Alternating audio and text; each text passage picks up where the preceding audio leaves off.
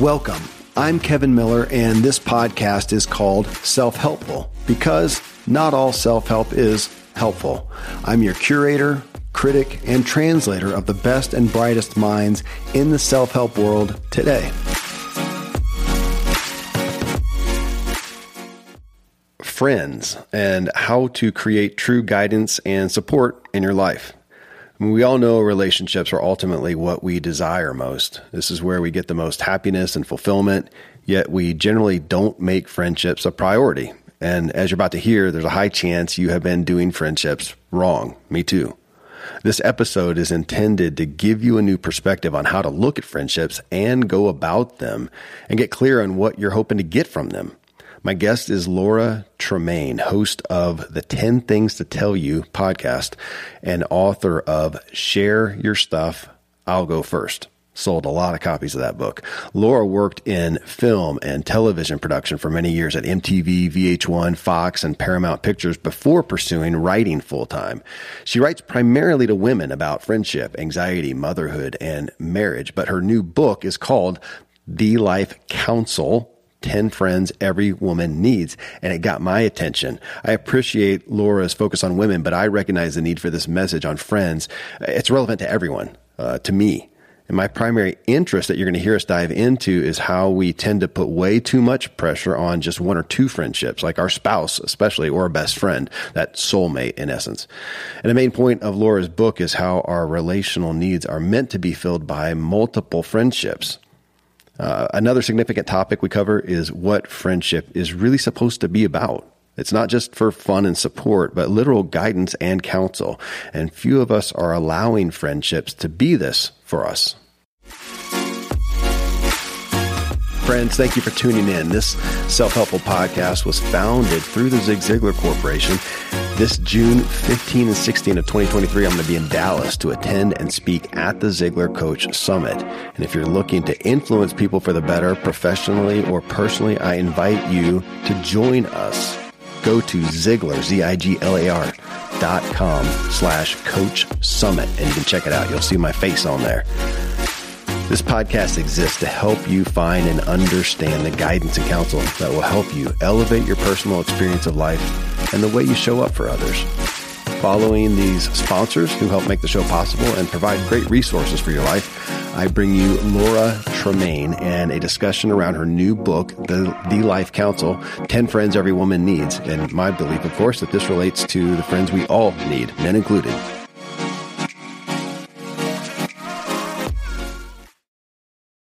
I'm a foodie and I enjoy learning about the process that brings great foods and beverages from idea to the table. And then I like tasting them and learning the nuances of what creates the most significant tastes, from coffee to cheese to distilled beverages. I did a tequila tasting in Mexico and recently bourbon.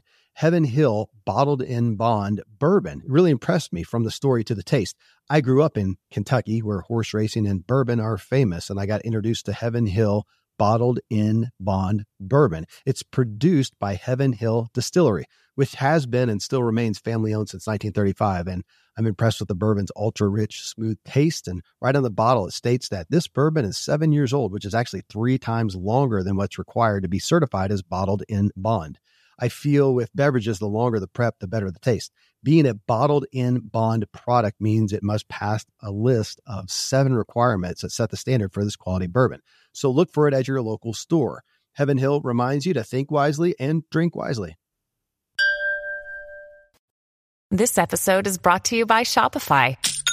Forget the frustration of picking commerce platforms when you switch your business to Shopify, the global commerce platform that supercharges your selling wherever you sell. With Shopify, you'll harness the same intuitive features, trusted apps, and powerful analytics used by the world's leading brands. Sign up today for your $1 per month trial period at shopify.com/tech, all lowercase. That's shopify.com/tech.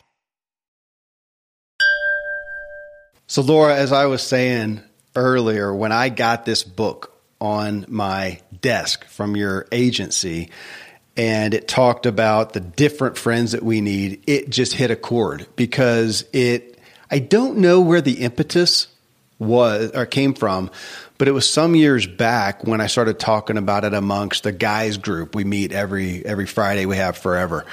And I think it was probably around our marriages and how we so often look to our spouse to fulfill every relational need that there's out there. And I thought, it's not possible. I can't relate to my wife as a woman, a mother, giving birth. I mean, I'm out. I can't do that. But she has other people that can. But our tendency to do that, and you actually speak, and I didn't really intend to start the discussion right in there, but you speak to that specifically, even our spouses. And I think that's actually, you've got a segment in the book that specifically says that, don't you? That spouse is not your best friend, actually. Let's start there, because that's near blasphemous, isn't it? I mean, whenever I share that particular friendship philosophy that my spouse is not my best friend, people immediately raise their eyebrows. They think my marriage is in trouble. They think, I can't believe you said that. That's disrespectful to him, or that's against what culture says, because it's become so popular. And this is a modern thing, by the way. This is a modern thing to view marriage this way, in the last several decades. Yeah. But it's so common to be I married my best friend. Right. Happy anniversary to my best friend. My soulmate. This is the fairy tale romance. Yeah. Yeah.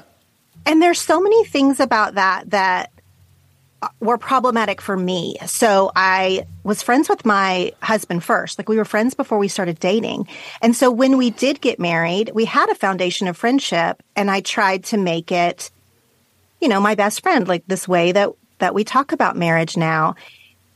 And I ended up really lonely in that season. He is the most important person in my life. He's the person I would choose to be with, every day. But it is a different role than my best friend is. And expecting him to fulfill husband stuff and partner stuff and co-parent stuff and be my best friend, make me laugh and fill my cup. And, friends usually have less conflict than you might have in your marriage or whatever. Expecting all of those things to translate to one person and one relationship, I ended up sad. He ended up frustrated. And so I was this isn't, I have best friends. I have a lifetime of best friends before we got married. Why am I trying to put that all on you now? That's just not who we are together. That's where, so there's my catalyst for this show right here. Not that that's the focus, but that was a catalyst of me stepping back and asking, those questions and realizing, oh my gosh, there's no, and same thing for my wife, that the pressure I'm putting on her to try to be everything, because, and this was I kind of took this out of a segment of your book, for her to relate to me in what I do with my work. She can't, she's not here. For her to do that on a spiritual standpoint, maybe, it could be. How about on an adventure standpoint? Well, she doesn't mountain bike. That's my gig. We don't go out and do that together. And I don't dance like she does. Romance, I can fulfill, that with her, hopefully, and not anywhere else. As parents we are, but how about in mentoring and somebody to give wisdom of the ages and whatnot, all these different things that, of course, that's so much of what your book is out, and how dangerous it is when we look for that, well, from a spouse, but now let's go to any one person, because, and you speak to that in just your friend list about our propensity. Well, I was going to say to find a soulmate. Now, you do have a segment where you say, a soulmate person. But even there, they're not your everything person. They fulfill a certain category even in that, right? Yeah. Right. So the different friendships that I lay out in the book, I just did 10 archetypes. Now, I made these up. You can read the book and apply it to your own life, although some of them are quite general and, a lot of people might relate to them. But just like I said with a spouse, a best friend can't be everything either. So I have space for a soul sister in the book, someone that you feel deeply spiritually connected to, that you meet on a soul level. But the two soul sisters that I write about, for me, they live in other states. They are not my daily duty friends. I have a different friend that I see every day. She's a mom friend. Our kids are, best friends, so we see each other a lot. Those are two different relationships. And I think a lot of times when we are looking in adulthood for like a best friend or a deep friendship, we want them to be all the things. Yeah. We want them to meet us on a spiritual level. We want to talk to them every day. We want them to be fun and fulfill like a fun thing and also have meaningful conversations and all the things. And like, that's a lot to put on one person. Mm-hmm. And it's a lot for people to put on us as friends. Mm-hmm. Like we sometimes feel bad when we can't be the fun friend, or we're not the friend that brings you soup when you're sick, or we don't meet on a soul level, then we feel bad about ourselves. So it goes both ways. And I wanted this concept of a life council to sort of give us all a little more freedom in our relationships, to be our own strengths, to bring our own strengths to our friendship table and not feel like we have to be everything. Yeah. And also to like release our friends from having to be everything, even to appreciate the relationships that our culture doesn't appreciate. So like relationships that we might call shallow, they're just fun. This is just my fun friend, or this is just a friend that I mountain bike with. Like we don't connect on literally any other level. But that's still valuable because this is something you care about, something he ostensibly cares about. You can meet there, and that's all, and that's enough. I literally have been thinking about that since reading your book. I've got a group of guys that I mountain bike with, some that I would never be with outside of a group setting, but I appreciate them in a group setting, but I'm not going to hang out with them individually. And yeah, some that I wouldn't do anything other than maybe mountain bike with, but man, I dig that. So the freedom that you talk about, and I actually mentioned this just a minute ago. I had one of my daughters. She's 14 years old. She was here in the office with me, and I was getting ready to do this, and we talked about it. She's like, "Oh yeah, not having the pressure on any one friend to be X." So we'll be talking about that continually. So what we've just hit on again was the impetus for me to do this show with you.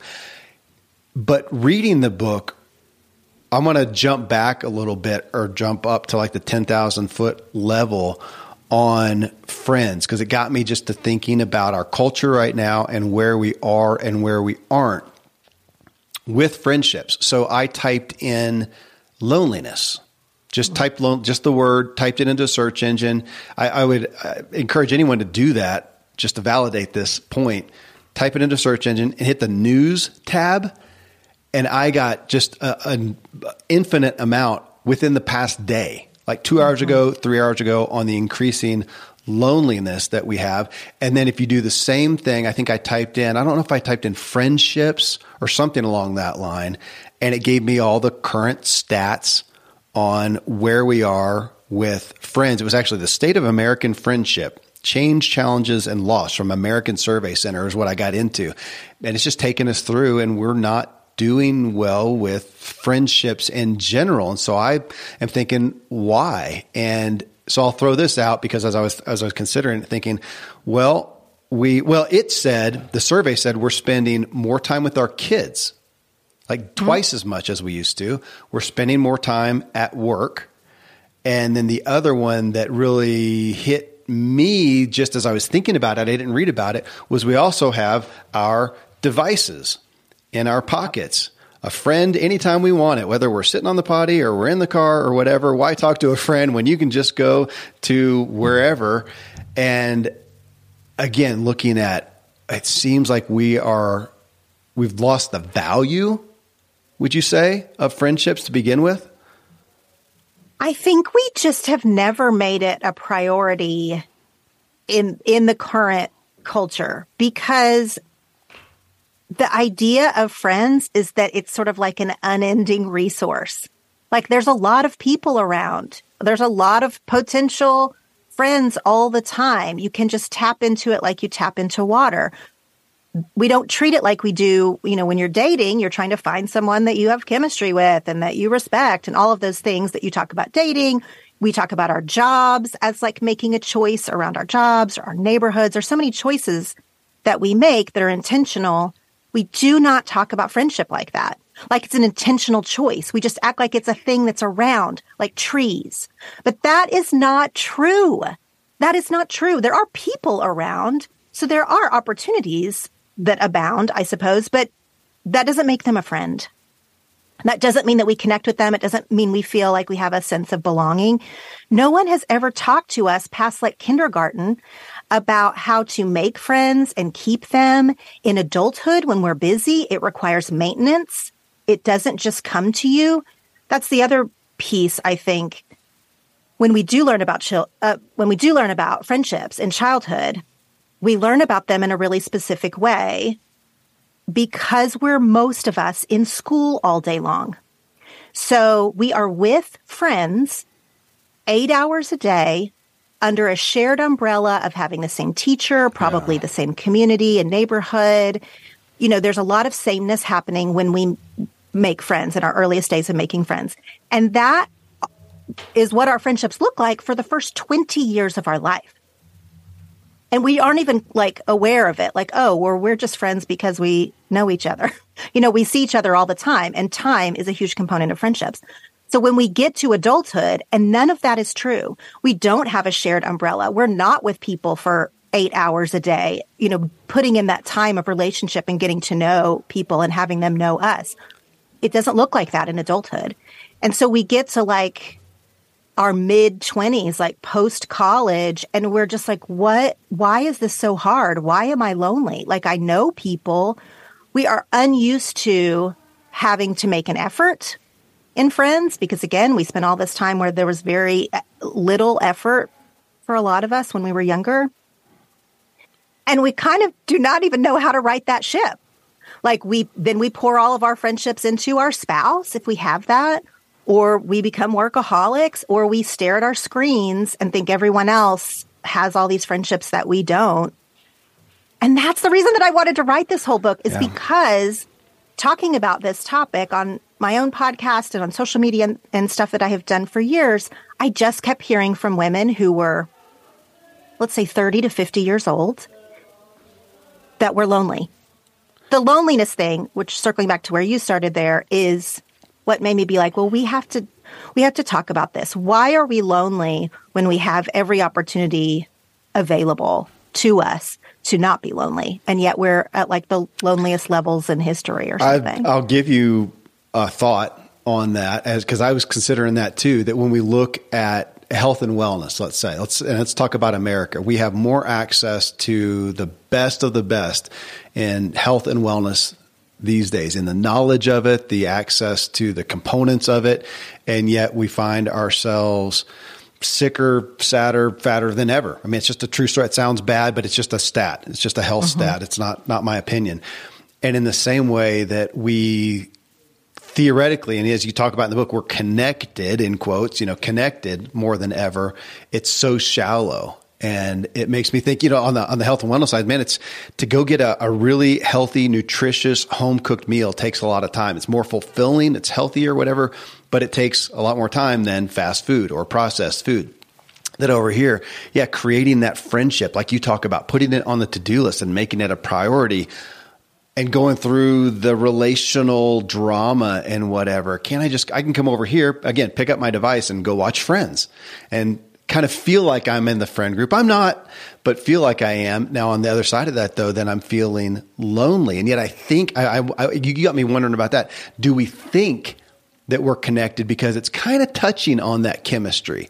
The social media connections, the Netflix binging of some friend group or whatever, it kind of touches on those. It's a voyeuristic, detached, but it still hits on those. And we think that we're feeding that need, and yet we're not. And then over here, we find ourselves feeling lonely and we don't realize why. That's where your book has me feeling like, oh my gosh, we got to raise the gravity of friendships, face to face or voice to voice or whatever it is, consistent as you talk about friendships.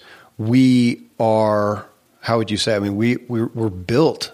That's what we must have to thrive. Maybe not to survive, but to thrive. Yeah.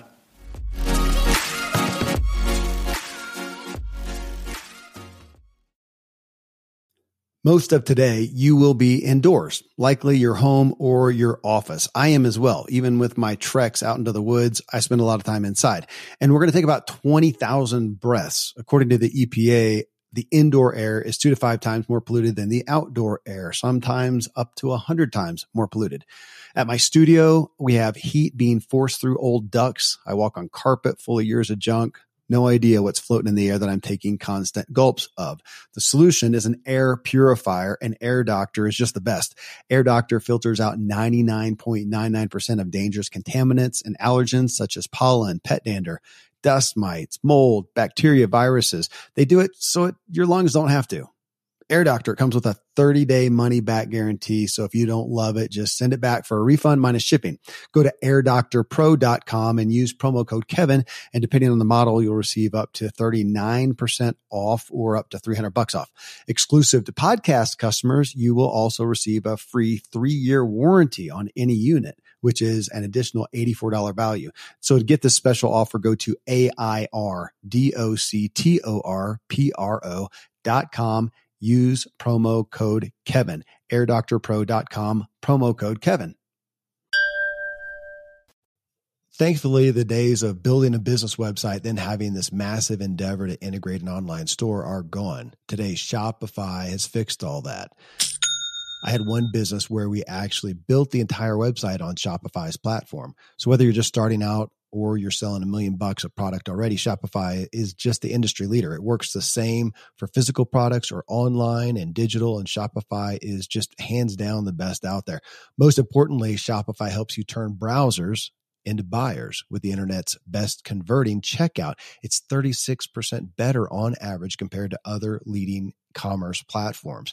Getting people to buy is not that hard, at least to the buying point, but getting them to actually give their payment info is, and Shopify is king in that department. They also have top tier customer service, which I think is critical. You can sign up for a $1 per month trial period at shopify.com/Kevin. That's all lowercase. Go to shopify.com/Kevin to grow your business no matter what stage you're in. Shopify.com/Kevin. Yes. And I want to say about the loneliness piece that I found as I was researching this book and having conversations to prepare to write this book. I don't think we are as lonely as we think we are. Okay. So we feel lonely because, we are scrolling social media and it seems like everyone else is like on a girls' trip or getting together and we're not. We feel lonely because we don't have deep heart-to-hearts once a month or whatever story we tell ourselves about feeling lonely. Then our feelings are our feelings. I want us to have our feelings. And also, we aren't looking around at what is available to us and sort of elevating some of our everyday relationships. This is a big piece of the book and a big thing that I've been talking about online is that there are people in our life that are available to see us and for us to feel a moment of connection. You can feel connected to the world and you can feel more yourself in just one conversation. You do not have to friendship date for friendship marriage. That's what I say in the book. It doesn't all have to be these deep and fulfilling friendships. I hope that some of our friendships are deep and fulfilling. I think that is a need that we definitely need to have. I also think that a lot of us are going to our kids' sports games and sitting in the bleachers alone. And we're going to yoga and we don't talk to anybody. We just go to the class and we leave the class and we go home. We do these things throughout our week and still feel lonely. How would our week look different if we sat next to someone at the bleachers? Again, it does not have to be like your deepest connected friend, but it's a fellow parent with a kid on the team. And y'all can just have one conversation, just one connection about the kids, about the team, and still feel better when you get in your car than you did when you were sitting in the bleachers alone. Same with your yoga class. If you go to the same Saturday morning yoga class every single week and you just get in, get out, go get your coffee and go home. I mean, if that's your vibe, fine. But also, there's probably several other people that also come to that same yoga class every single week. What if you just made a moment, again, a 5-minute thing to be like, hey, I see you. You look great today. How was your week? What are you doing the rest of the weekend? Have you tried the coffee place down the street? Just a touch point with people that you see every single Saturday. Why don't we do that anymore? We don't. We just rush back to our car to scroll our phone, to get our coffee, to go home and Netflix binge. And then we feel lonely. So, and I'm not like, I don't want to put a lot of shame on it or anything. I just want people to stay aware and look around at their current actual life landscape to see who is there that would make them feel a little bit more connected in their day. Someone that's not on a screen. Okay, let me ask down that thread. And I'm looking at the contents of the book. And there are 1, 2, 3, 4, 5, 6, 7, 8, 9, 10 or 11 categories of friends, your life counsel. It's 10 or 11. It's not numbered because I have the galley copy and it's just hardly done. But in that, the daily duty friend, the old friend, the business bestie, blah, blah, blah, the mentor, the new friend. I mean, are there also, just in regards to people hearing this, because we all have the tendency to hear somebody like you and talk about it and you say, oh, you should, or you might have a friend here and they don't. And you said it's not the guilt anyone there, that you can pick and choose somewhat too of the ones that, because we're all only talking about what do you need, right? What do you need from friends? What do you want? What is of value to you? And it's going to differ. You talk about being an introvert, right? Didn't I read that? Yes. And I'm going to guess that there are some friend categories or social categories that you to some degree have said, you know what? I'm just not going to do that one. Is that fair? Yep. Totally. I mean, a lot of the friendship categories in our lives are going to be seasonal by nature or sort of go with our personality type. So like I write in the book about a mentor. Yeah. Well, you might not have a mentor the whole of your life. Like you might have a mentor early in your career. You might have a spiritual mentor. You might go 10 years and not have anyone that feels anything like a mentor. So there's different categories of friendships. When we're younger, maybe we have a friend that is super fun, like a party kind of friend. And then you grow out of that. You might not have that later in life. Parent friends, because we're both parents, they look different when you have toddlers than when you have teenagers, than when you have adult children, right? So parent friends are going to look different for you. You get to pick and choose what makes sense for you. Maybe you're not a big hobby person, so you're not going to have a fellow obsessive. I write about a friend that is obsessed with the same thing you're obsessed with, whatever that is. You might have a season without that. So you get to choose what the friendships look like in your life. The whole exercise here is to not feel like friendship has to look how it looks in the movies. Yeah. Friendship has to be cradle to grave.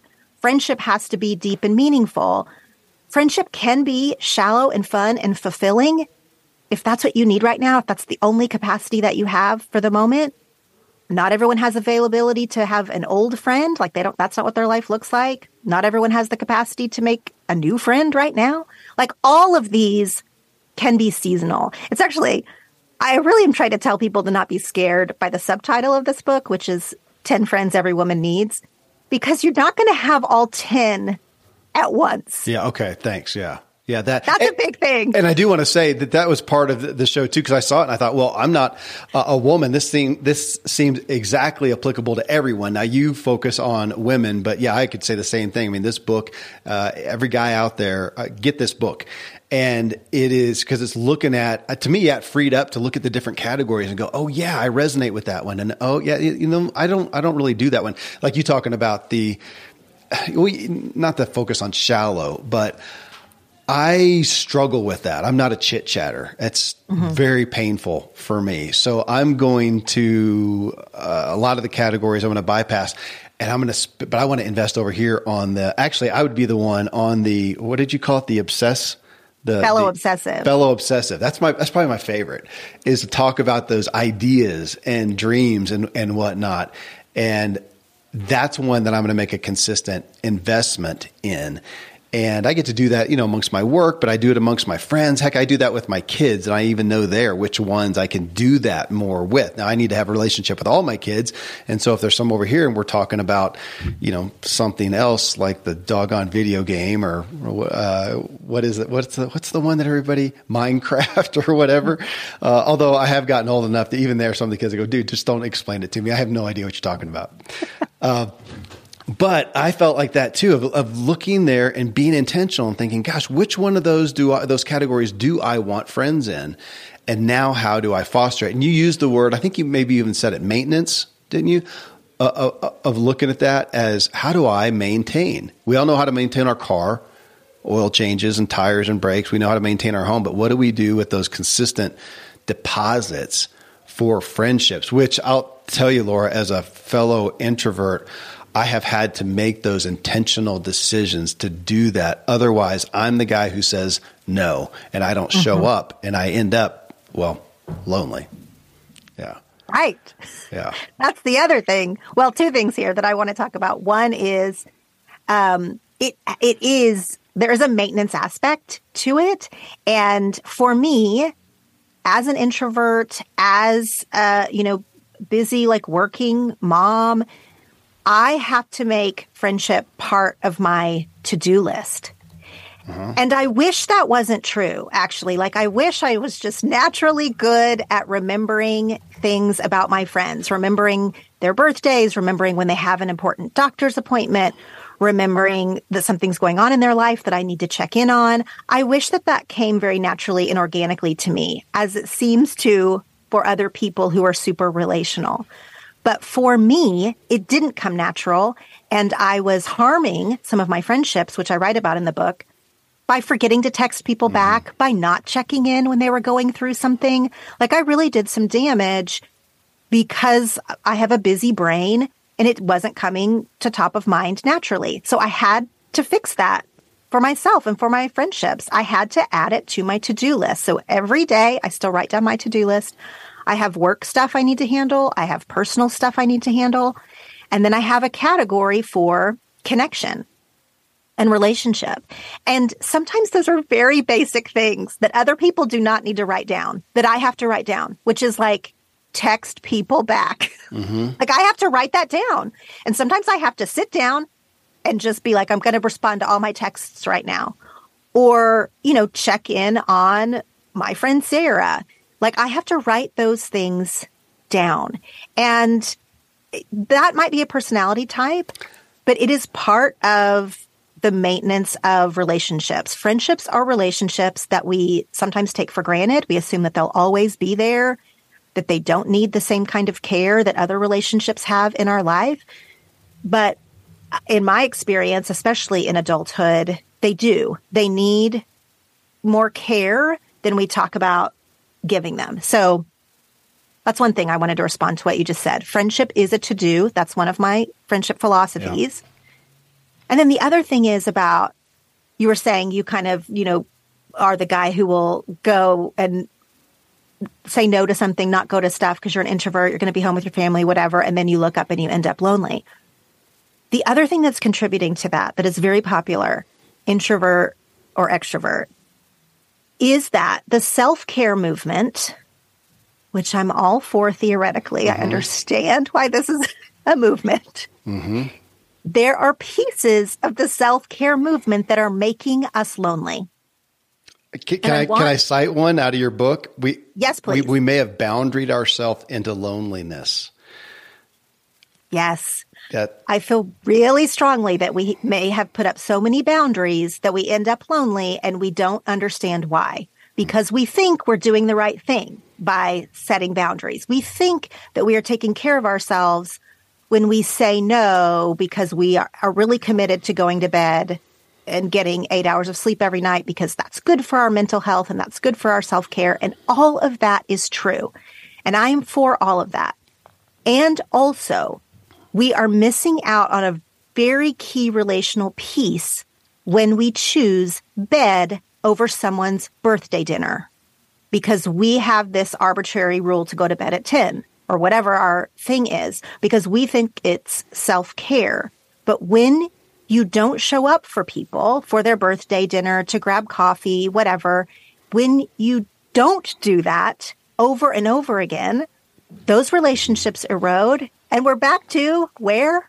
Lonely. It's so funny, Laura, because that's me, man. Self-care. I want to perform well, and bedtime is a big deal for me. So can I just say how difficult it was, and yet I did it. A true story. Last Saturday, I go to a concert with, I think 5 of my kids go to a concert that started at 9:00.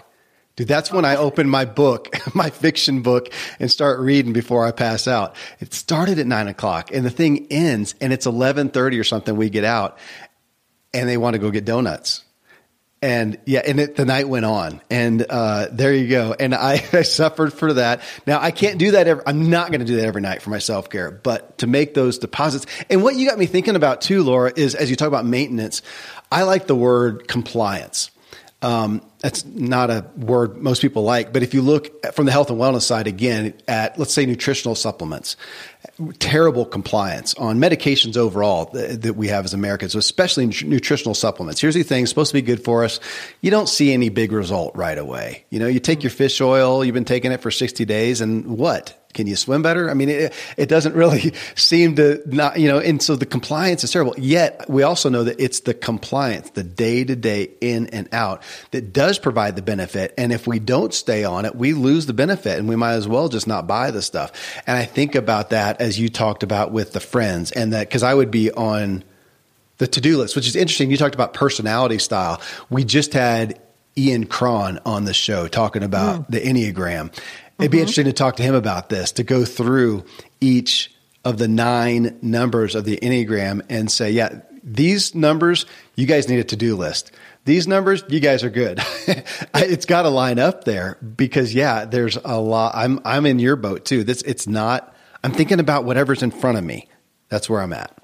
Yeah. Well, so I'm an Enneagram 1 and I'm like the oneiest one there ever was. Okay. So I'm a to-do list type of person. So it's helpful for me to write these things down on a to-do list.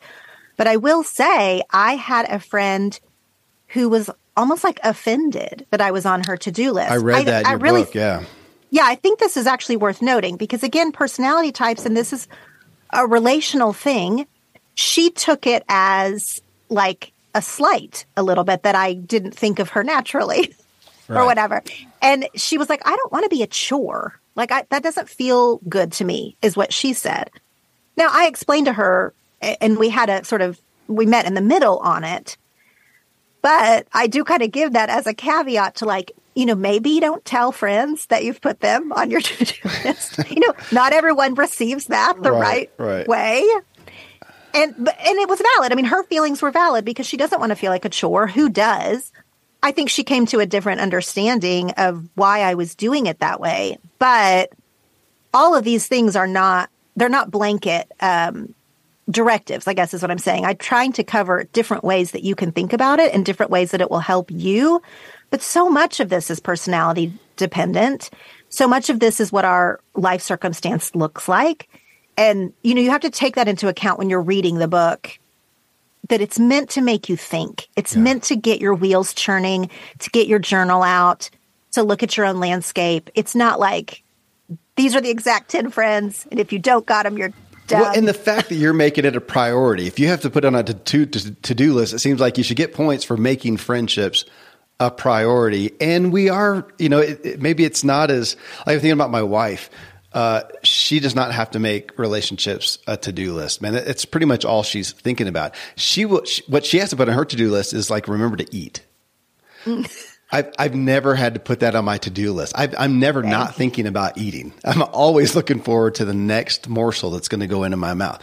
So different strokes, for different folks in that, but to look at it and understand your propensity, we've got to do that with everything, with anything that provides value to us, don't we? I mean, whether it is, spiritual or relationships or money or work, we've got the things we gravitate towards and things we don't, and yet we need that maintenance in all those areas. So if we need it in friendships and need to make it a to-do list, man, the main thing is that we're doing it. And if I'm on your to-do list, I don't really care because if I just hear from you and know that you love me, I'm good.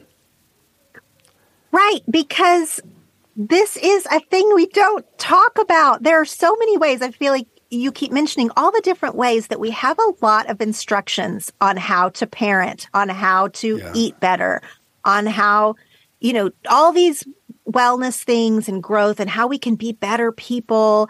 And I love all that. I mean, I've written 2 books in the self-help genre. Like, I am very much for personal growth. And there's an abundance of ways that we can grow well. And friendship does not ever seem to be on that list, despite it being one of the most important parts of our life to make us feel whole, to make us, feel a part of the world. For some reason, friendship got dropped off of one of the things that we talk about in order to have a happier and more fulfilled life. It just kept coming up again and again on my show and in my online conversations that people wanted to talk about it. And there just isn't a ton out there about it. Well, I've got adult kids. We talk about school, work, car maintenance, a lease, how to do all those things. I never sat one of them down and said, okay, guys, let's talk about your friendships. This is a major component of your life, a major need of your life, which should be more paramount now, literally today, as we are looking at the diseases of despair, apathy, depression, even suicide at an increasing, at a more rapid rate, it seems like, than ever right now, that we should be taking, well, in this sense, our kids and saying, look, guys, this is where friendships are. But okay, as soon as I say that, I'm thinking, yeah, but what example am I setting? Do they see me investing in relationships? And I will say, Laura, this is interesting. In the past couple of years, I've always had some close friendships, but I've started doing some things I'm not Mr. Socialite, but I have this guys, I call it the adventure group, and we do a lot of mountain biking. We went surfing recently. We do some things, and my kids just think it's the coolest thing ever.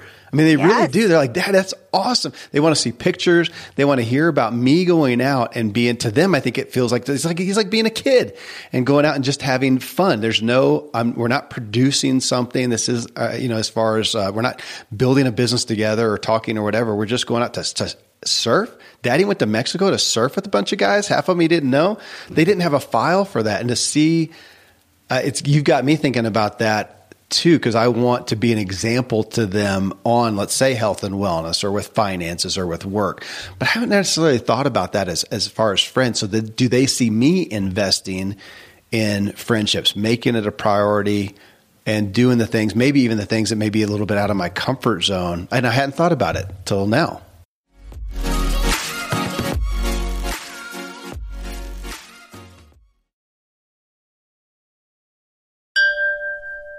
Well, it's so important for our kids to see us having fun, by the way, just fun. There's nothing transactional about it. There's nothing obligatory about it, but just letting our kids see us have fun with our friends, not because we have to or anything. And then also, the other part of friendship that I want to model for my kids is that when someone's going through something, we help them out. We, bring them soup when they're sick. We let them stay at the house if they need to. Like, there are serious and not so serious ways to model what relationship looks like. And I do think that how we grew up affects how we think about friendships. So I had one parent who was incredibly social. My dad will walk through a room and talk to every single person, whether he knows them or not. Like, he's very social. And then I had another parent, my mom, who is very introverted. She has like one friend and she's good with that, like by choice. Like, she's not very social. She doesn't really need that to feel fulfilled at all in her life. So I had sort of 2 extreme examples. But because of the way that my mom was in friendship, like, I never saw her do like mom's weekends away or girls' nights out, or even the care of friendship like I described. And so how you grow up learning or seeing friendship being modeled in other adults, of course, like anything else, that's going to affect how we view it when we become adults. And then, of course, like you're talking about, and then how we pass it on to our own kids. Just like all of these other relationships that we talk about, do we want to break a cycle or continue a cycle from our past? It's the same. It's the same, but we never talk about it with friends. The other, along that line, Laura, that you got me to thinking about, we've talked about this again on the health and wellness side, like exercise. So if we go back 100 years ago, nobody needed exercise. Your life was exercise because you were going down to fetch water from the creek, or you were going out to kill a buffalo, or you were helping a neighbor build a house, or whatever. Life was exercise. They didn't need exercise. Today, we do not have to move. We all learned that in COVID. We don't have to leave our bedroom if we've got Wi-Fi. I don't, as long as for you and me, as long as we got a mic and a computer, we're good. We can have DoorDash deliver our food. So you don't have to leave. So we have to manufacture artificially, in essence, exercise and go to a gym and ride a bike that's not going anywhere, or lift weights and we're not really doing anything. And it's goofy, but if we're going to, again, so to survive, we don't have to move, but to thrive, we're going to have to go and artificially move. And it feels like that here, back to that. Somebody brought that up recently, it takes a village to raise a child or whatever, but we used to have a village. We used to wake up in a village and there were grandparents and aunts and uncles and friends, and they were all on top of us, kind of My Big Fat Greek Wedding type thing, which is a movie we love. May have been dysfunction in there, but you had all those. So yeah, and you got me thinking, even back to the marriage thing, even when we got married, we didn't need them to be everything because we've got relationships all over the place. This was an additive in essence. I didn't need a soulmate. I wanted somebody for another category of friendships. And now again, today we do not need to exist for base survival. We don't need or have a village at all. So you're saying we've got to go out and manufacture this.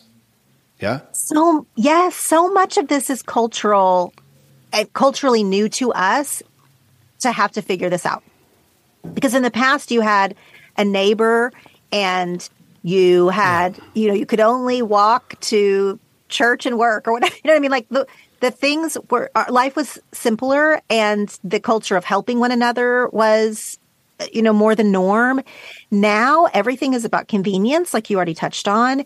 It's now feels like a weakness to have to ask for help. And why do you have to ask for help? I keep bringing this example up because it's the most apt, but we don't have to bring one another soup when we're sick. We can all DoorDash it or whatever. So all the different ways that we used to care for one another, sort of like historically, we don't need anymore because we have everything in our phones.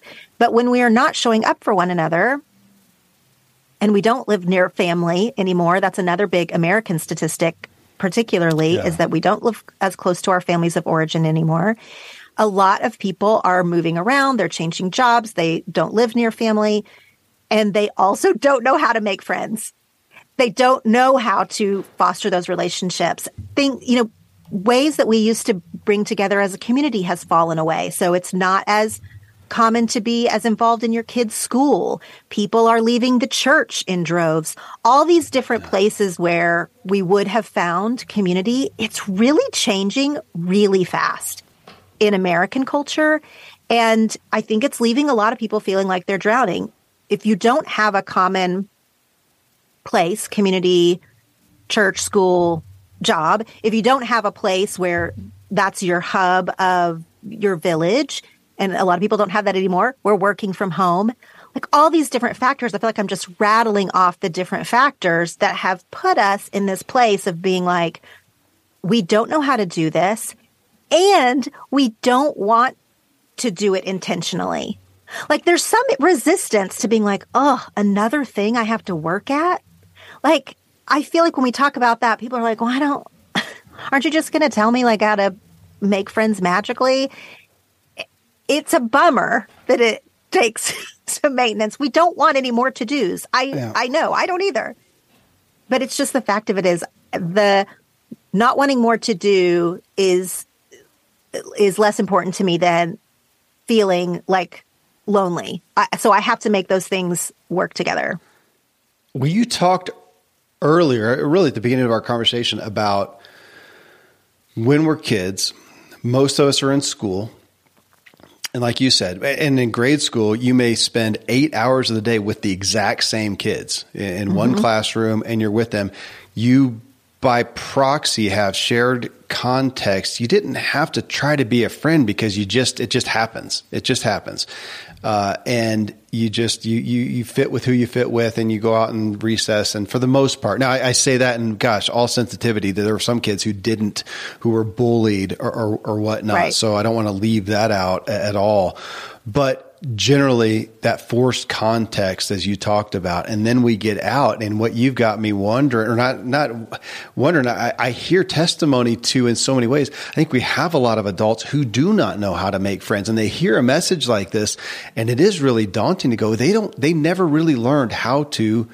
Well, that's one of the last chapters in your book almost the last section, part 3, being a good friend. We never took a class and learned how to be a good friend. This is kind of back to Carnegie's How to Win Friends and Influence People. It's an old book, man. Anybody can go get it and get it online. How to win friends, look them in the eyes, smile, ask questions. I mean, they're the basic things, but we were never taught these things. And so if you find yourself hearing this message from Laura and wondering, I don't know how to make friends. Context, it's probably still been the primary thing for me, Laura, in building businesses and even in my extracurricular activities like mountain athletics and whatnot. Through those are my friend groups, even today. It's a shared context, so I never had to go out because I had those in there. And how does that work? How is that happening in the workplace? Because most people, I think, I don't know the stats, but most people are still going to a place of employment. There's people around, but it feels like even there, it's not as tight knit as it used to be. That people, I don't know if they're more autonomous in their jobs. They're sitting at their desk on a computer and they don't have to work together, because it doesn't feel like it's happening there either. I would agree with that. If you are still going into a job, and I do think a lot of the workforce is, you don't feel as connected because what we already mentioned is, why do you need to connect with Sally from 2 cubicles over? That seems like a lot of work when you could just scroll your phone on your lunch break. You could be in these sort of parasocial relationships where you listen to your favorite podcaster or you're watching your favorite influencer online, and you get that sort of little hit of dopamine, and then you go back to your cubicle for the rest of the day. And I thought you were going to say too, because this would be me, or she's 2 cubicles down and you text her instead of actually talking to her. Dang it. That would probably be me. Sorry. Okay. I hear. Yeah. But it seems like kind of a lot of work. You have an hour lunch break. You don't have much in common with Sally. You know, like, why would you spend your break kind of making small talk with someone or whatever? We sort of talk ourselves out of it because we can. We have other options. We have our phones. And like, I get that. One of the things I talk about in the chapter about business besties, which is workplace friends, is that they can live in only their own lane. So maybe you really don't have that much in common with Sally, and maybe you don't want to spend your whole lunch break with her, but even 20 minutes of that break, or, you know, just a few minutes to like have a connection, will make you feel better inside. And that does not mean that you have to invite her to your birthday party. Right. Like, she is your work friend. She sits 2 cubicles over. You do have a shared environment. So back to the school example of like, maybe you share a boss. Maybe you want to talk about company culture. Maybe you want to talk about your jobs. The thing about a business bestie is no one else understands your exact job like they do. Yeah. You mentioned earlier that your wife doesn't really know exactly what your job entails all day. That's the same with my husband. Like, I have business besties because my husband doesn't understand anything about podcasting or the internet or whatever. Even if I explained it to him in 3,000 words, he wouldn't understand it. Yeah. I would rather have a business bestie who I can just shorthand be like, ugh, my podcast equipment wasn't working today. And we can groan about that with each other. And that's it. She doesn't ask about my kids. I don't need to ask her how she's feeling in her spirit. We are just going to talk about work. And it feels good to have a shorthand with someone in your workplace. That is a fulfilling relationship. I don't want us to dismiss Sally from 2 cubicles over. And I don't even know if this is answering your question, but I actually do feel passionately about this, that we as good people, as well-intentioned people, feel like when we make a friend, then a friend is everything. You know, you have a work friend, so then you do have to invite them to your birthday party, or you have to cross these lines over, because that's what we think friendship is. Friendship is a little bit like across the board. A friend is a friend is a friend. And I just do not think that's true. I think, again, it releases us, gives us some freedom to be like, this is my work friend. We are friends at work. Yeah. And that's it. Is it, well, can I ask then, Laura, so let's say, to use Susie and the cubicle down thing, that me as someone who is introverted, who is, which is why I've never been in a cubicle to begin with, but let's say that I was, that's a struggle for me. I just, the chit chat and the, kind of less depth is difficult for me. Would you say, okay, if that is okay, but then who do you want to be friends with, and what are you doing to foster those? Because it feels like, we're real quick to say, I don't want that type of friendship. I don't like that. I don't want to connect to that person. Okay, fine. But then who is it? Who do you want to be friends with that you're going to be daily or consistently fostering a relationship with? I mean, I hear you saying that too. On one hand, take friendships where you can get them and take the value, and don't overestimate or don't exaggerate how much value it has to be. It doesn't have to be, huge. You can have lots of friends. And also, though, if there are some categories here that you don't really care to have a ride or die buddy or a what was the shared obsession type thing, then where do you? And then what's the value? Or maybe you should just understand the value, and what are you doing then to maintain that? Because I look at that. I feel like I'm probably less on the list of. I'm going to have less categories that I fill. Mm-hmm. But of the ones that I do, I need to make those priority and make sure that I'm, go. Well, also, you are self-aware enough to know that you don't like the shallow friendship types. You don't want to make the chit chat. Like, you would really rather not use your lunch break that way.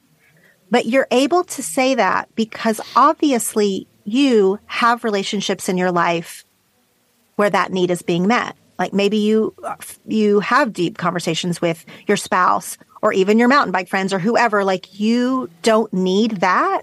So that doesn't appeal to you. Everyone, like you're saying, has to sit and be honest about what it is that they do want or need. Maybe people do want the deep friendships, and so Sally 2 cubicles down just isn't going to cut it for them. So, okay, ignore that part, but then figure out, where are you going to meet people who also want to connect on that level? Mm-hmm. If you are being fulfilled in some way that you don't need that, but then there are other places where you do feel a bit of a lack. Like, you feel like you're the only person that's really into this hobby. Well, then you need to make an effort to go out and find people. This is one of the positives of the internet, is that we can find other people who are obsessed with the things that we are obsessed with, whether it's a hobby or a sport or a band or whatever it is. And that is going to fulfill us in a different way. So all of these different types, and they range. The 10 friends that I spell out in the book, they range on the scale of deep to shallow. And like you said, you really only need a few different types of friends. That's great. I'm really wanting people to sit and think, what is it that I need or want? Like, I've been searching for a soulmate best friend because I thought that's what I was supposed to have. But like, really, I don't need that. I have a sister. I have, a certain relationship with my spouse or my job or whatever. I don't want a soul sister. I really do want a shallow one, or vice versa. Like, the shallow ones, not for me. But I need to be honest with myself and my community that I'm craving some depth. Yeah. And I want to seek that out. I'm tired of mom's nights out. Again, I'm speaking mostly to women in this book and in my work. I'm tired of girls' nights out. I don't want any more margaritas. I don't want to get in my car at the end of that night and feel like an emptiness because we didn't talk about anything of substance. If that's you and you notice that, well, what a light bulb moment that is. You can stop going to those nights out and you can be like, actually, I would rather get coffee at 10 a.m. with one friend and have a deeper conversation. That is much more fulfilling to me. I keep trying to be the mom's night out type of gal. I am not. Just staying super aware of it is the first step to alleviating our loneliness. because a lot of us are trying to, put a square peg in a round hole in these friendship spaces because of what pop culture tells us about friendships, what movies and songs tell us about friendship. And then we just realize it doesn't fit our personality or our life, and we aren't sure where to turn. So I'm hopeful in the book that as people are reading that they're thinking about all these different things and what they can dismiss that I lay out in the book and what they really want to cling to and move towards. That's what it felt like to me, Laura, is to go through those 10. I'm looking at the content right here, go through those 10.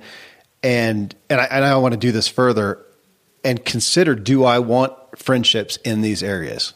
Which are and are not important to me, and who fits in those? And yeah, like what you talked about, are there some missing?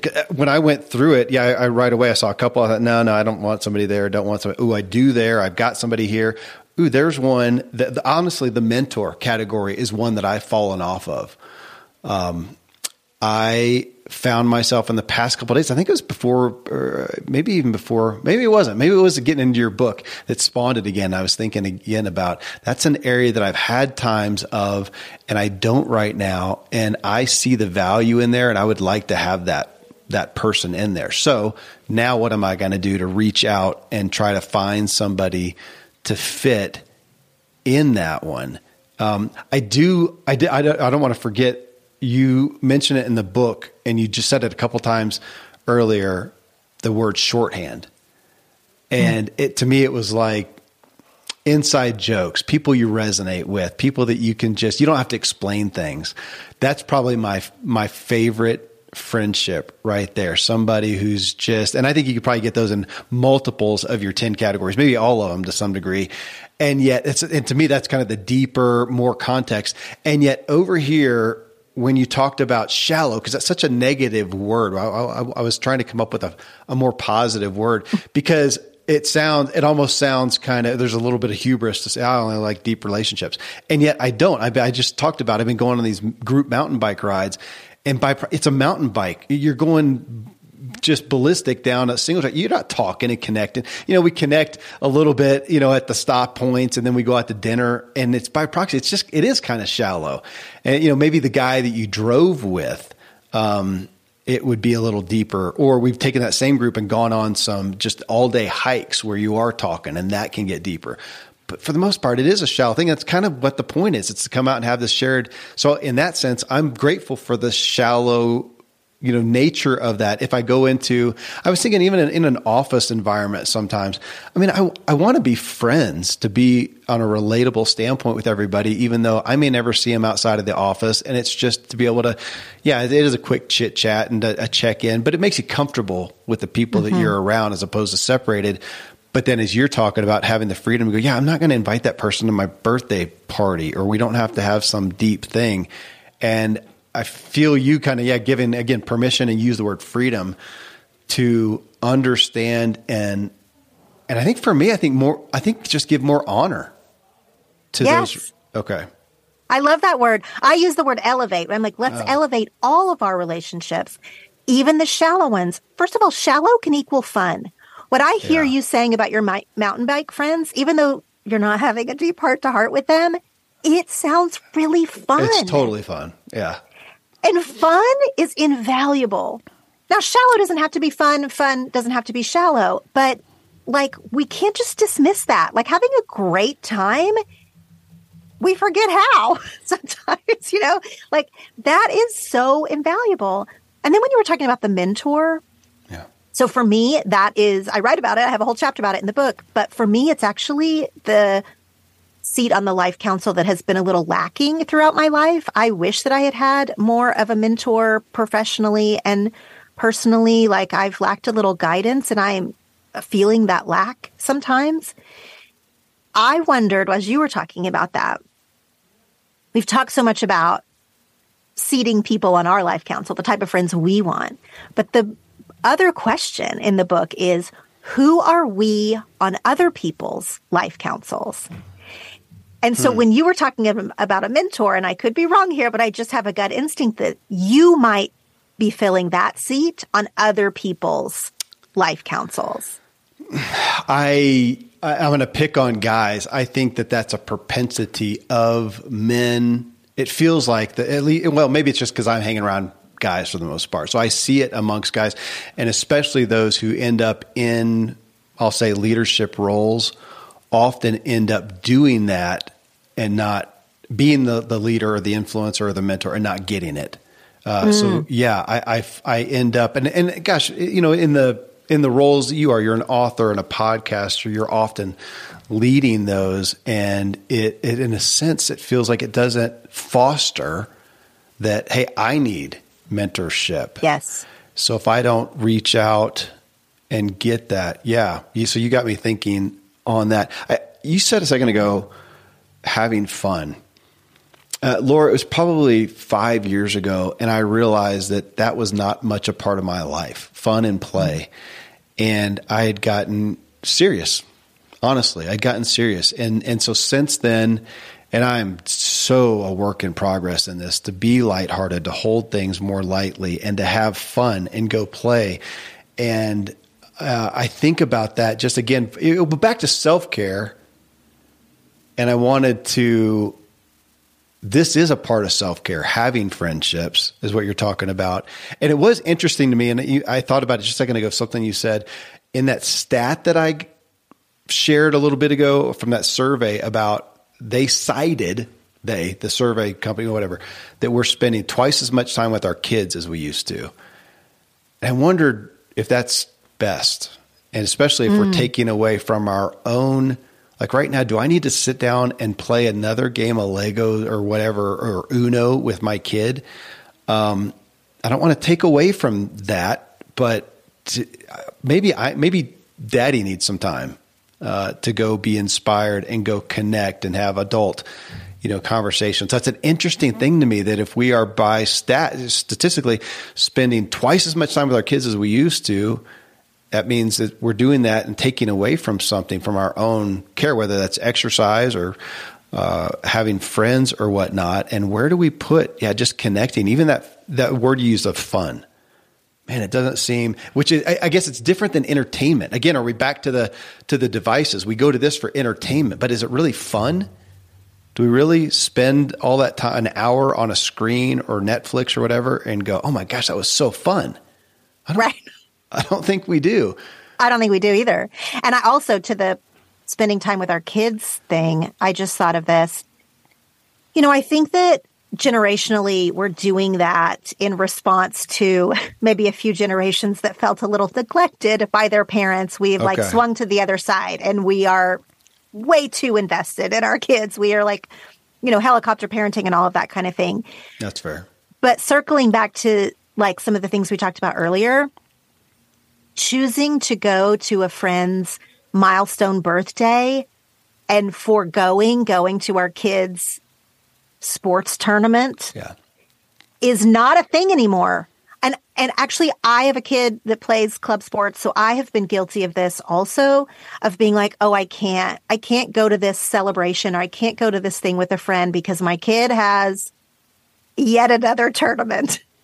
And our culture has been like, the parents have to be at the tournament. You're showing love by being at every single game. You hold a stat for I've never missed my kid's game or dance recital or whatever it is. Of course, we want to prioritize our children. That doesn't even need to be said. Of course, we want to pour into our children. And also, it's okay to miss the tournament, to go, have fun, like we're saying, and also to show up for our friends. And I see this time and time again. Again, I've made this mistake myself, but I see it, amongst my mom friends, as they're like, I can't. My kid has blah, blah, blah. And I'm like, what? Who cares? I'm totally tracking with you. I got a lot of kids, and it gets to the point of you can't, but I do weigh that, and I don't want to devalue some of that. But man, I've got friends who they don't miss a kid's practice. Right. Really? Is that, I mean, that's sweet, but again, we're weighing the value of the overall, main categories of life here. And I could see my kids. There have been times I could see them going, "Oh my gosh, dude, go hang out with a friend. You don't need to." I've had them do that because our kids. There are so many things, and so they're real quick to go, "Oh my gosh, it's a choir concert. It's going to be 2 hours long. We sing one song. Please go play with your friends, Dad. And that makes sense. I think, of course, we have to weigh that. Go ahead. But you must be raising like healthy, self-aware kids that they would say that to you. They're more self-aware than I am. They should be running this show. But sometimes people set themselves up in a relationship. Listen, I'm not any kind of parenting therapist or anything, but if you've set yourself up in a relationship where the expectation is that you're going to be at every single practice, then it is very hard for you to say, I want to go do this thing with my friend. Mm-hmm. But if we are modeling, hey, I'm sorry I have to miss the tournament, but this is my friend's 40th birthday. I'm not going to miss it, dude. So like you're modeling for them that you have chosen relationship, over this weekend thing that comes up more often. And like you said, your kids will come to a place of being like, oh yeah, I get it. Of course, that's the obvious choice, which is what we want. I mean, I have a small section in the book called Fostering a Culture of Healthy Friendships, which is sort of about group dynamics, but also about teaching our kids what friendship looks like, which is all of this. And you have to model it some way, and one of them is these choices. And I love it when my kids see me having fun because, like you, I tend towards the serious. Yeah. And I tend towards like the heart-centered introspection. Like that's sort of my gig. And as I was writing the book, and I am writing about my actual real life friends, I felt like I kept saying the same things about a number of my different friends, different women I was writing about as being really funny and light. And it was clear to me that subconsciously I have sought out people who are more fun than I am because it brings it out in me. If I was only seeking out other introspective, serious people, that would be a vibe. I definitely, from a spiritual level, love funny, light, fun people. My husband is that way. He's not serious. And that, if you're going through the book or you're listening to this conversation and thinking about it, maybe thinking about what some of the threads are of your favorite friendships can be helpful to be like, you know what? I love funny people, or I love serious people because they make me think, or I love people who are going to hold me accountable, or I love people who are going to be planning the fun stuff because I'm not a planner, but I love to join in. Sort of noticing what the threads are in your favorite friendships, I think helps you build more of that too. Well, you've got me thinking about a buddy of mine who has really opened the door for me to get out of my serious mode. And it's interesting. I'm trying to figure out what categories he's in. I think he fills a bunch of them because he can do that. That's what brought us together. And yet he's the first to just say, oh, dude, let's just go play. He's the guy who were on the mountain bike ride, and I'm just focused on just nailing it and going 100%. He's like, dude, that's a really good view. Let's stop and check that out. Maybe pop a bottle of wine or something while we're at it. And really, I just don't have a file for that, as my therapist would say. Okay, we can try it. He loves tailgating. That's the thing. You go on the mountain bike ride, then you stop, put a chair out and have a beer, and that's his thing. And I'm thinking of the value that has brought into my life. And ultimately with all this, Laura, you've got me thinking back to, I was going to say to relationships, but really just my day-to-day of looking at priorities again. There's so many, as you were talking about kids, so many good things. So many, what a gift. So many good things. But for the great things to happen, I'm going to have to let some of those go. Like being at every kid's training practice, or maybe not at every single game, which I won't be. This weekend, my wife was at a women's retreat. She will miss one of the kids' soccer games, and they'll live. I'll be there. And then the next week, I think I'm going to do a race somewhere, so I won't be there. And seeing the kids, they appreciate that. Obviously, especially when we're talking about kids, it's got to be, balanced with, there are times that we are investing with them. But this, that's why we did the show. That's why I think this book is so important, is understanding what kind of friendships we can have. And as you say, giving us freedom to not have to have everything out of any one friendship feels huge. That should take the pressure off a lot of the relationships, but also to elevate the value of friendships, which feels like we are at I was going to say an all time. I don't know if that's fair, but it feels like we're at a deficit of valuing friendships, investing in them. And you've got me thinking, again, I'm going to do an audit and go through this. I also I had not even thought about it till you said it a minute ago, Laura. I want to go through my friends and go, I wonder what roles I fill. I might even ask, I will. I think I'll ask some of those. We'll do this as a friend group. It would be a great book to go through as friends. I hadn't thought about that. I'm sure you are way ahead of me on that. Yeah, I think I really encourage people to read this book with their friends, even just one other friend, but definitely with a group of friends.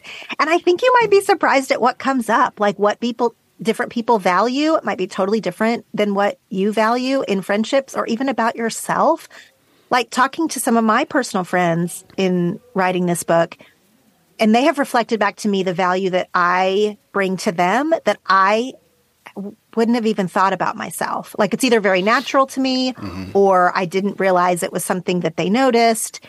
And this is a really good exercise. It's not just stoking one another's egos. It's really seeing what your relationship looks like, how you can play to your strengths, how you can build them up by really telling them how much they mean to you and why. Like there's a lot of conversations that can come out of this book. And so reading it with a group, even if you don't have readers, just talking about it, sending somebody this podcast and letting them listen to it and then having a really good conversation about it. This is what I want people to start doing. I want people to just really be noticing. I feel like it's a thing that we just are like unaware of and cannot figure out how to get out of our loneliness holes. And this is like meant to make you think about who you are to others and how you can arrange a group of people to bring the best guidance and fun and fulfillment to your life. That's probably the mic drop right there. But I am kind of giggling to myself as I look at this and thinking about going through it with friends. And I can see them going, oh, the old friend. Yeah, you're that. The business bestie. Yeah, you're that. The daily duty friend. No, dude, you suck at that. You're terrible. You're not my guy for that. And it would just be funny because I get that from my kids. I had a kid probably last year who said something like, Daddy, you're not real compassionate. You're not like the shoulder to cry on. That's, mommy, and that's this sibling and whatever. But man, if we want something fixed or want to think through an idea, you're our guy. I'm like, oh, thanks. And that we can't also be everything for everybody. That's another, you've got me thinking on that aspect. And in there, and if I go through there with that filter, I may find some areas where I want to be better at that. I want to be better at, can I be somebody's daily duty friend? Right. Maybe. Or if you have this conversation with someone and they say to you, hey, it really means a lot to me that you ask me hard questions. Let's say, because that's maybe part of your skill set, right? So if someone says, no one else in my life asks me hard questions. Well, because that's something that you do naturally, it's just part of your personality. You didn't even realize that they were clocking that specifically, or you certainly didn't realize that they had no one else in their life that was maybe having those kind of conversations with them. So then going forward, you might do it with even more intention with that specific friend. So I wonder if you told your mountain bike friend, like, and maybe you have, but if you were like, wow, it really kind of stops me cold when you want to look at the view. Like, that's just like not my tendency. And I've really noticed it in you. And I'm glad. I'm glad I have a friend that makes me look at the view. He might really take that to heart and then always make you look at the view from then on. He will. And I will absolutely do that. And I'm sitting here as we talk and thinking about different friendships and giving them, again, you said elevate and my word was honor, but just increasing the value and go, man, that's worthwhile. Even that seemingly shallow, we always talk about that for a second. And that's it. That there's a value in that when we all desperately, inherently want to belong and we want to feel comfortable. And, hey, thank you. That's why I wanted to do this. This is what I hoped for and more out of this. I think I will walk through this with some friends, with some key friends, even, that's probably 4 or 5, and have us talk about this for our benefit with each other, but even just in discussing it and helping increase our friendships, outside of each other as well. Thank you for bringing this, for elevating friendships for us. Thank you for having me on the show, but more importantly, being open to this concept and this book, even though the subtitle literally says it's for women.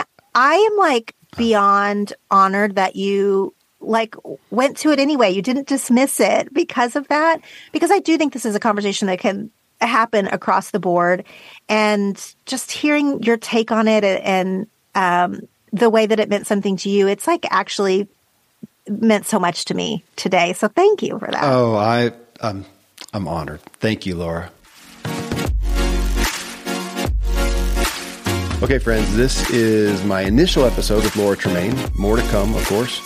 Her book, again, is The Life Counsel, 10 Friends Every Woman Needs, that, of course, I'm recommending for the guys as well. And you can check out her podcast right now, 10 Things to Tell You. Hey, a reminder, June 15, 16 of 2023, I'm going to be in Dallas to attend and speak at the Ziegler Coach Summit. And folks, if you're looking to influence people for the better, I just can't recommend this more professionally or personally. And I invite you to come join us. It'd be great to meet you face to face. Go to Ziegler, ZIGLAR.com/Coach Summit. Thank you for tuning in to the Self-Helpful Podcast, where I strive to help you and me elevate our personal experience and the way we show up for others. Stay driven, my friends.